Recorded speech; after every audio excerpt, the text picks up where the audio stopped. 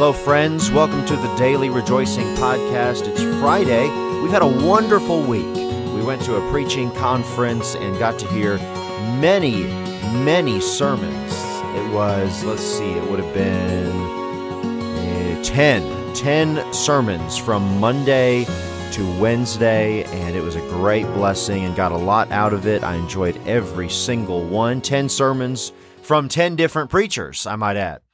And so I love preaching, but I'm looking forward still to Sunday when we'll get to go to church again. And I'm looking forward to preaching myself this Sunday where we're going to be. And we're in much earnest prayer for what the Lord might do. And we just want to be used, and you be in your place this Sunday. Wherever God has placed you, make sure you are all there. Make sure you're in a good Bible preaching church. Make sure you're doing all you can to glorify God and everything that goes on. Remember, you get out what you put in. If you're not invested into the work of God there, then you probably won't get a lot out of church. But if you're all in, church is a blessing. I'd like to talk to you just for a moment today from the book of Philippians. Philippians chapter number 1, if you'd like to look at it with me, but I suppose I'll begin reading in verse number 1. Paul and Timotheus, the servants of Jesus Christ, to all the saints in Christ Jesus which are at Philippi, with the bishops and deacons. Grace be unto you, and peace, from God our Father, and from the Lord Jesus Christ.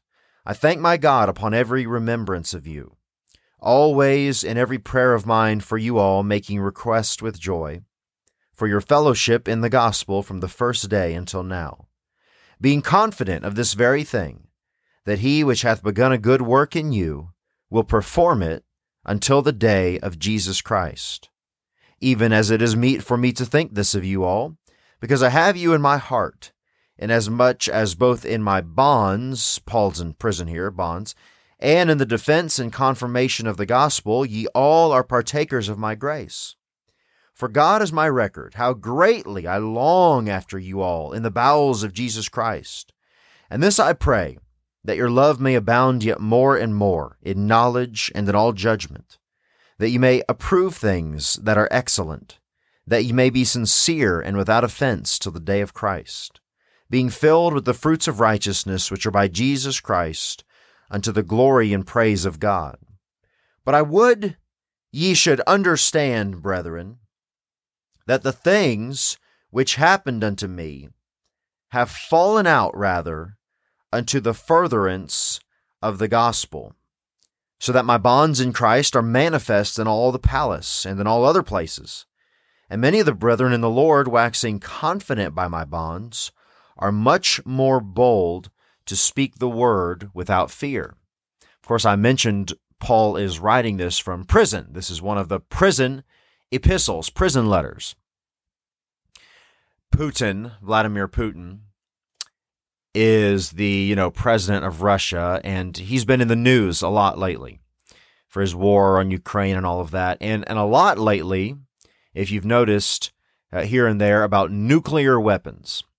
And many commentators, political commentators, have said that he wouldn't do that, wouldn't use a nuclear weapon upon Ukraine because it's so close to his own people, his own country. And if he did, and I don't know, I'm not saying whether he would or wouldn't, how would I know? But what they're saying is that he wouldn't, or it's inadvisable, or it'd be foolish because of the fallout from that nuclear bomb. And that is, when a nuclear bomb goes off, there is fallout of radiation all around there. There'd be a cloud of radiation rushing towards his very own troops. And so the idea is that the damage of a nuclear bomb is not isolated to the location of its detonation. It affects things around it. And it affects things around it for a long, long time. Now, that's not exactly what Paul's talking about here in verse 12, but it reminded me of what's going on in the news when he said, I would ye should understand, brethren, that the things which happen unto me have fallen out, rather unto the furtherance of the gospel. Paul's in prison. He's enduring persecution, but there was some fallout from the things that had happened to Paul. And the fallout was not what Satan intended. Whenever Satan persecutes, he intends to quiet. to discourage, to make you go astray. But the person who remains faithful to God, God can actually use persecution and hard times like this, like Paul's going through, for preaching the gospel. God can use that to further the mission and further the cause of Christ. It's really an amazing thing. He said here, I would ye should understand the things which happen unto me, all that persecution that he's in prison now, have fallen out rather unto the furtherance of the gospel. What had happened was, Paul had been preaching, he'd been put in prison as a result, but because of that, because of the news spreading abroad that Paul had been thrown in prison just for preaching Jesus, more people were interested in that message which got him imprisoned. And the gospel had been furthered.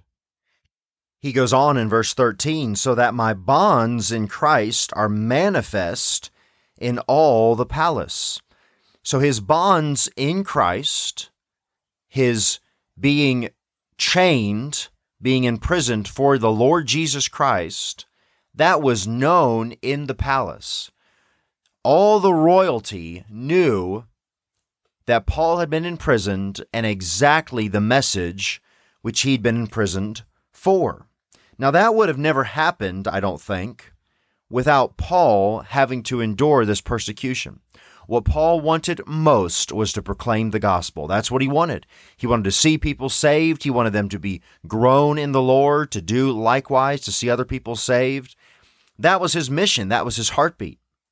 And by him getting imprisoned here, there was some fallout from that. There was the furtherance of the gospel, so that what an opportunity. The palace knew the message of the Lord Jesus Christ. The rest of verse 13 says, and in all other places.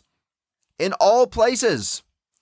You see, this persecution, this trouble, actually allowed Paul to be this worldwide evangelist, this household name, but not for vainglory, not for him, but just so the gospel would be preached. And that was Paul's mission.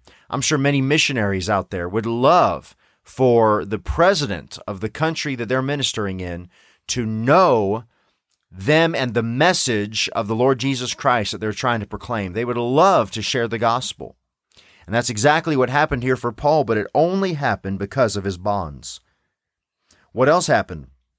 Verse 14, many of the brethren in the Lord, waxing confident by my bonds, are much more bold to speak the word without fear. And so what was the fallout? It was twofold. In verse 13, there was a far-reaching broadcast. Everybody, everywhere, from the palace to the ditch, knew about the message of Jesus Christ. But then also in verse 14, it produced fearless believers. Fearless believers. Again, I mentioned a moment ago that persecution sometimes doesn't do what Satan intends for it to do. He persecutes, the church grows. Or like in America today, that receives very little persecution as a Christian churches, the churches don't quite grow as much. But it's amazing how when somebody is genuinely persecuted for their faith, it rallies believers around them. And not just to them, but to the message for which they're being persecuted. Well, you just imagine for a moment with me. If your pastor, for preaching the truth of the Bible, was placed into prison, I wonder what that would do to your faith. Would it strengthen it? I think it would. I know for me, if my friend or something I truly believe in is attacked, then I come to life at that. I want to help. I want to defend.